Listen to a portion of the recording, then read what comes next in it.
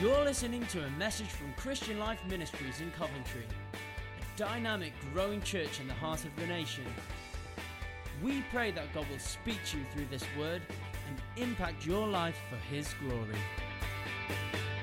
Can we give the Lord a great round of applause? Come on. Why don't you thank the band as well? They've been fantastic today. Thank you so much. Bless you. Bless you. You may take your seats if you haven't already done so. It is absolutely wonderful to be here. In that final song, I had to sit down and compose myself and think, if I don't compose myself, I'll not be able to preach here. So isn't it wonderful to worship together? You know, thank God for online. Thank God for technology. There's just something about being in the room, right? Come on, is that true? There's just something about being together which is wonderful. And that's not in any way to devalue our experience online. Thank God for it. And thank God that everyone who's joining us online is able to engage with this service. But there's just something wonderful about being in the room and experiencing worship together and lifting up His name. Well, it's my joy to share the Word of God. Pastor Martin, Esther, thank you so much again for the invitation. I love coming here. I love being amongst friends and family, and it is my absolute joy to share the Word of God with you this morning. And I want to take a reading from 1 Corinthians chapter 1. So if you've got a Bible with you and you want to follow a short reading with me, why don't you grab that, whether that's on your phone or your tablet, or like me, you've got like an old-fashioned hard copy here. Why don't you grab your Bible? And we're going to read a beautiful, beautiful passage together. It's written by a man called Paul. Paul is writing to a church a bit like ours here in CLM Coventry, except it's in Corinth. But it's a church he helped plant about half a dozen years before the writing of this letter that we call 1 Corinthians in the Bible. And this church is now growing up. They're starting to grapple with some of the issues of community. Paul is having to challenge them. If you read the letter to the Corinthians, the first one, my goodness, there's some really edgy issues he's having to take on. Why? Because they're growing in their maturity in Jesus, and community is never easy. Community, even Jesus-centric community, is challenging. And so Paul's having to help them. But before he gets into the hard stuff, before he really has to confront them on some stuff, he lays this letter up in the most beautiful introduction. And we're going to read this introduction together from verse 1 down to about verse 9. And it says these beautiful words. Paul, called to be an apostle of Christ Jesus by the will of God, and our brother Sosthenes, what a great name, to the church of God in Corinth, to those sanctified in Christ Jesus and called to be holy, together with all those everywhere who call on the name of our Lord Jesus Christ, their Lord and ours. Grace and peace to you from God our Father and the Lord Jesus Christ. I always thank God for you because of His grace given you in Christ Jesus. For in Him you have been enriched in every way, in all your speaking and in all your knowledge, because our testimony about Christ was confirmed in you. Therefore, you do not lack any spiritual gift as you eagerly wait for our Lord Jesus Christ to be revealed. He will keep you strong to the end so that you will be blameless on the day of our Lord Jesus Christ. God, who has called you into fellowship with His Son, Jesus Christ our Lord, is faithful. I love that. God, who has called you into fellowship with His Son, Jesus Christ, our Lord, is faithful. That's our theme this morning. And I think if ever we needed to be reminded of this characteristic, an attribute of the character of God, that God is faithful, or quite literally, as it would read in the text, faithful is God. Actually, it's right now. We need to be reminded that the God we serve, the one we've been singing about today, the one we've been worshiping, He's not just all-powerful. He's not just almighty. He's not just the Savior. He's not just the one who can do the impossible. But Paul declares He is faithful. And that's an amazing idea. It's one thing to have all this great power, but actually that power is directed to us through His faithfulness. He's not just all-powerful, He's faithful. He's not just merciful, He's faithful. He's not just compassionate, He's faithful. One of the greatest statements in the Bible. In fact, it occurs in the first time in Exodus chapter 34. It's a statement of God himself. And God declares of himself that he is compassionate and gracious, slow to anger, and abounding, love that word, abounding in loving kindness and faithfulness. Wow. Thank God we serve a God who's not just all powerful, but who is abounding in loving kindness. He is abounding in faithfulness. And Paul wants this young Christian community to understand this, that the God they serve is a faithful God. And I love this idea. Faithful is God. What does faithfulness mean here in this context? Well, the simplest way to define it is that the God we're speaking about is worthy of our belief. He's worthy of our trust, and he's worthy of our confidence. Now, why? Why is he? Because his faithfulness says this. He's the God who will be because he's the God who's been. All right, there's a fantastic idea in the Bible. In fact, I was reading it this week in my daily devotions. It says of Jesus, he is, he was, and he is to come. And you get this idea that whatever our understanding of the Lord is through the revelation of Scripture, that revelation never changes. He's the God who is today, he's the God who's been, and he's the God who will be. So we can have confidence in him. We can have belief in him. We can have trust in him because he is. Amen? We can have our confidence and belief and trust in him because what he has promised, he does. He remains constant to the promises he makes and to the words that he speaks. And the Bible declares that he is faithful in this remarkable and wonderful way, that he will never abandon the works of his hands. Come on. He will never abandon. Now, it may look like he's gone on holiday, but he will never abandon the works of his hands. Paul says he's faithful. Why? Because he's still the same. Why is he faithful? Because his word will be fulfilled. Why is he faithful? Because the commitment he's made to you, Corinthians, the commitment he's made to you, CLM, the commitment he's made to me as an individual, he will not go back on. He will remain relentlessly committed to this idea. Paul is not just conveying God is faithful, but he's saying because of that faithfulness to the Corinthians, you can have supreme confidence in this God. Whatever's going on around you, he is faithful. Whatever is or isn't happening, he is faithful. Whatever you can see or can't see, he is faithful. He remains faithful to you. And ladies and gentlemen, followers of Jesus here in this room and online, that's a remarkable idea. Because we often think of us being faithful to God. John Andrews has got to be faithful to God. I mean, that's an idea all the way through the scriptures. But what a remarkable idea that I woke up this morning in my hotel room knowing that the creator of the universe was faithful to someone like me. Now, I live with me. I know what me is like. I know what I'm capable of. I know what goes on inside me. And yet he says to me, I am faithful to you. Even in the moments when you're wobbling and shaking and aren't sure, I will be faithful to you. What is an amazing idea. It's a mind-blowing idea. And even in the moments when I'm not faithful. Now, we're not encouraging us to be not faithful. But in the moments when I'm not faithful, he doesn't budge. That's such good news. It's better news than sometimes we're given that credit for in our own journey. And I think deep down many of us struggle to believe that he really is relentlessly committed to us. And Paul makes this climactic statement in his introduction, faithful is God. But he doesn't just land that statement in verse 9. I don't know if you noticed, Paul brilliantly, he's just a clever man. Paul builds an argument towards. Even though he's writing a normal introduction to a letter, it's just filled with incredible thought process. And Paul is building a fantastic step towards this conclusion. He said a number of things in the introduction that make verse 9 a natural climactic moment.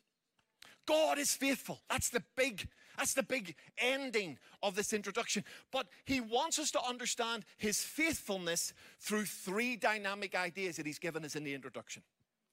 And I want to share those with you to encourage you for a few moments this morning. First of all, Paul wants us to understand that his faithfulness, the faithfulness of the Lord, must be understood in the light of his grace. Now, this is the Grace Auditorium. Great name for a room when we're meeting in here. Here's what Paul says, verse 4. I always thank God for you because of his grace given to you. And note that. Look at how Paul's phrasing that. He's saying, I'm thanking God for you for the grace he has given to you. Because Paul understood something, that without this grace, we have no chance. No matter how brilliant we are, talented we are, resilient we are, without this grace, none of us even get a chance to get in the door.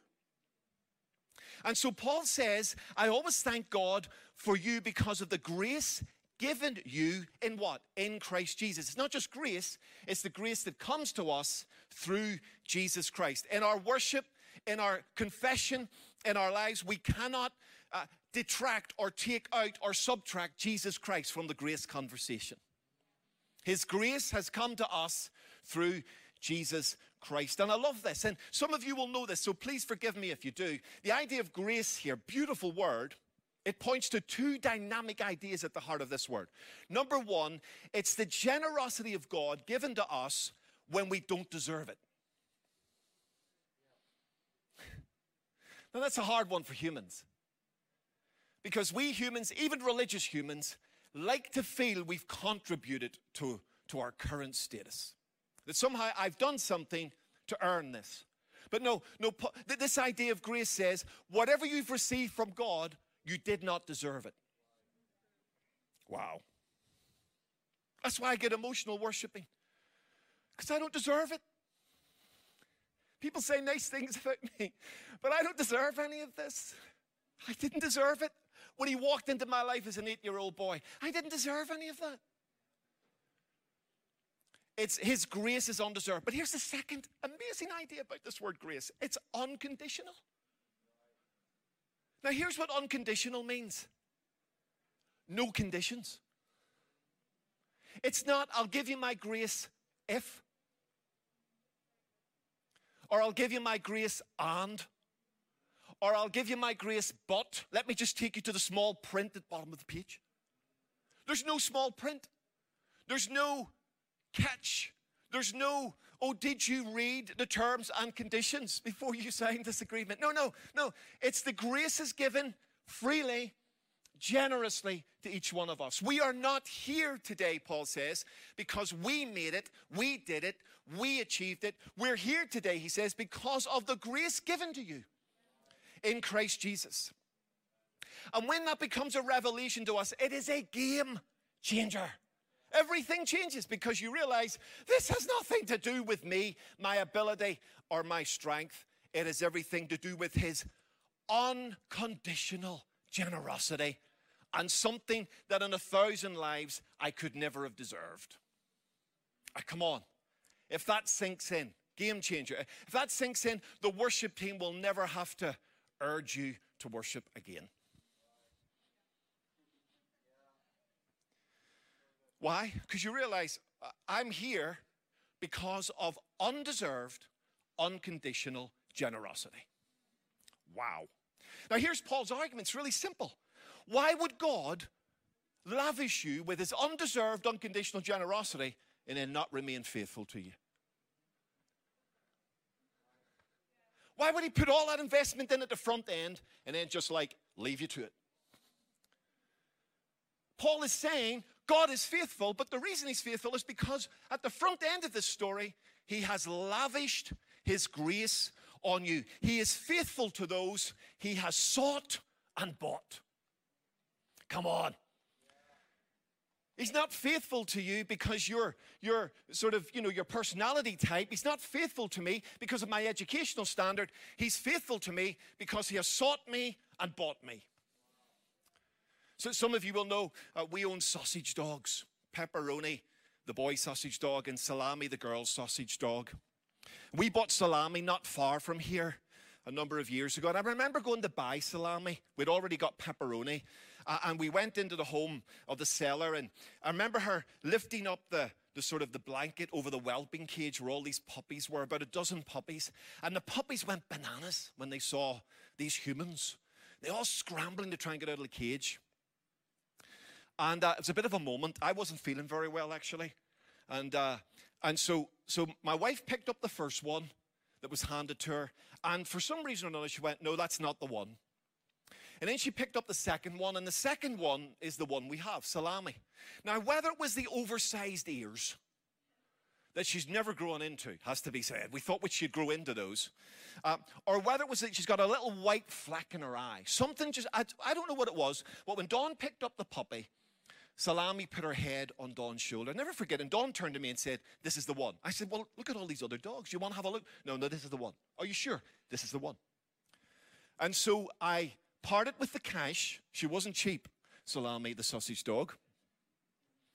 And so we bought this dog. Now on Friday, last Friday just gone, we thought we'd lost Salami sausage dog. We took her out and she disappeared into a 5-acre field of rapeseed. Now, rapeseed is, if you've ever driven in the country, it's like a yellow flower, smells quite pungent.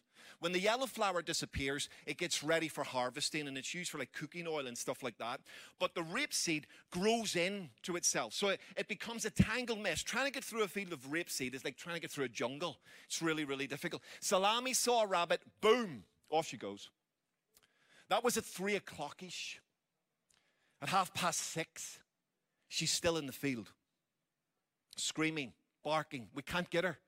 And we're desperate. We even put it on Facebook at the local Facebook. And people came out from the village to help us try and find this dog. And she went from being excited to being in distress. She couldn't get out. You imagine a little sausage dog in a 5-acre field of rapeseed. I mean, it's like being in a jungle. She just couldn't find her way out, and she was very, very distressed. And I remember running down. I went for a drink, came back down, put all my gear on so I could climb into this field, and I heard her bark, and she was barking distressed.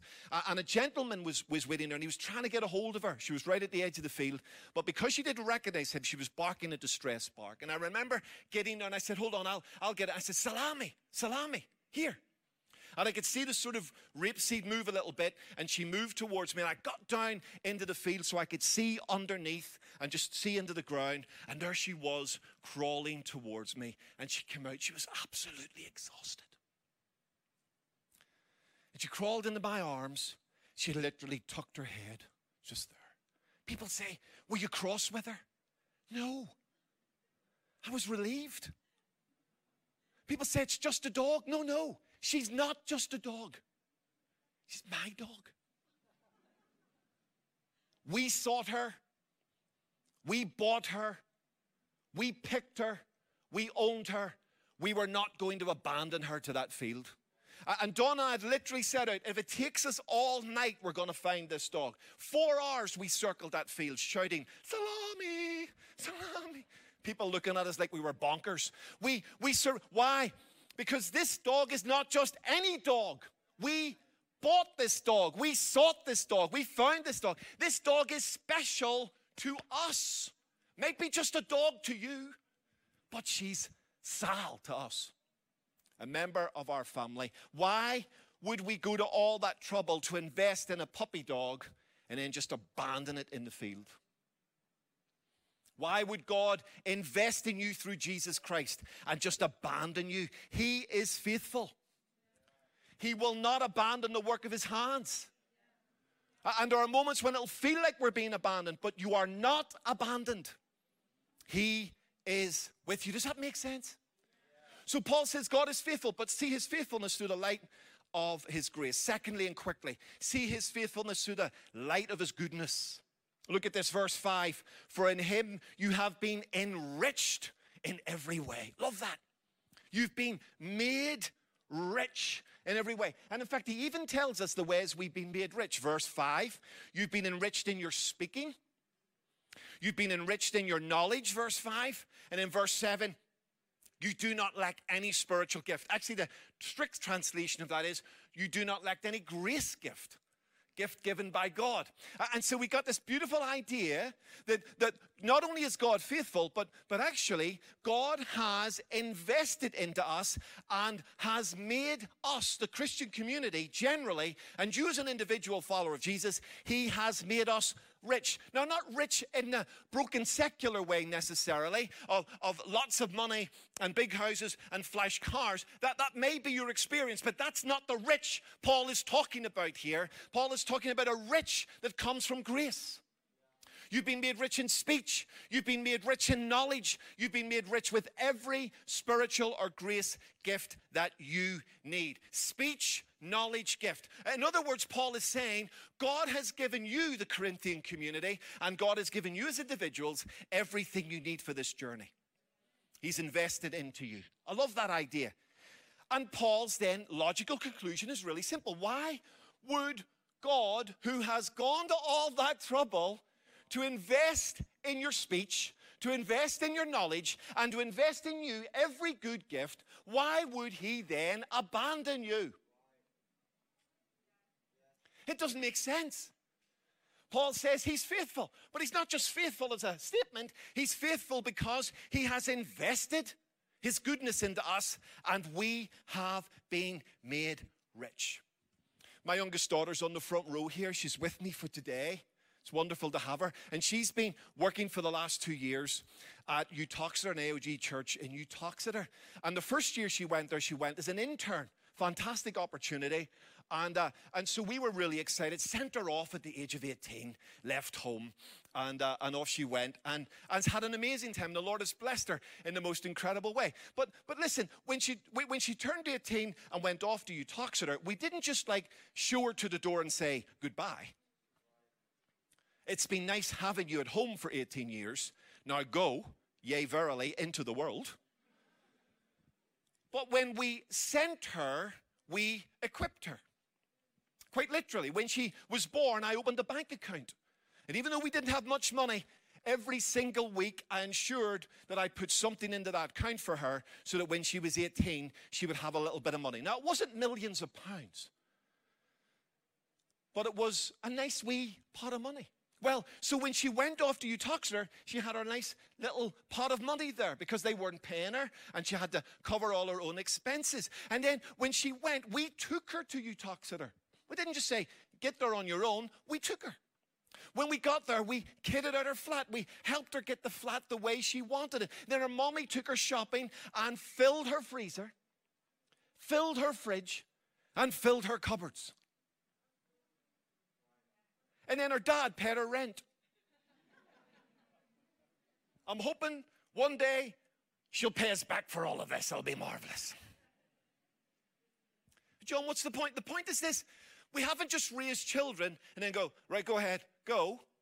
But when sending her out, we want her to have everything she needs to make that journey successful. We spent 18 years of investment. Why wouldn't we be careful with the next bit? Come on. It's a lot of investment to just abandon. Is it not?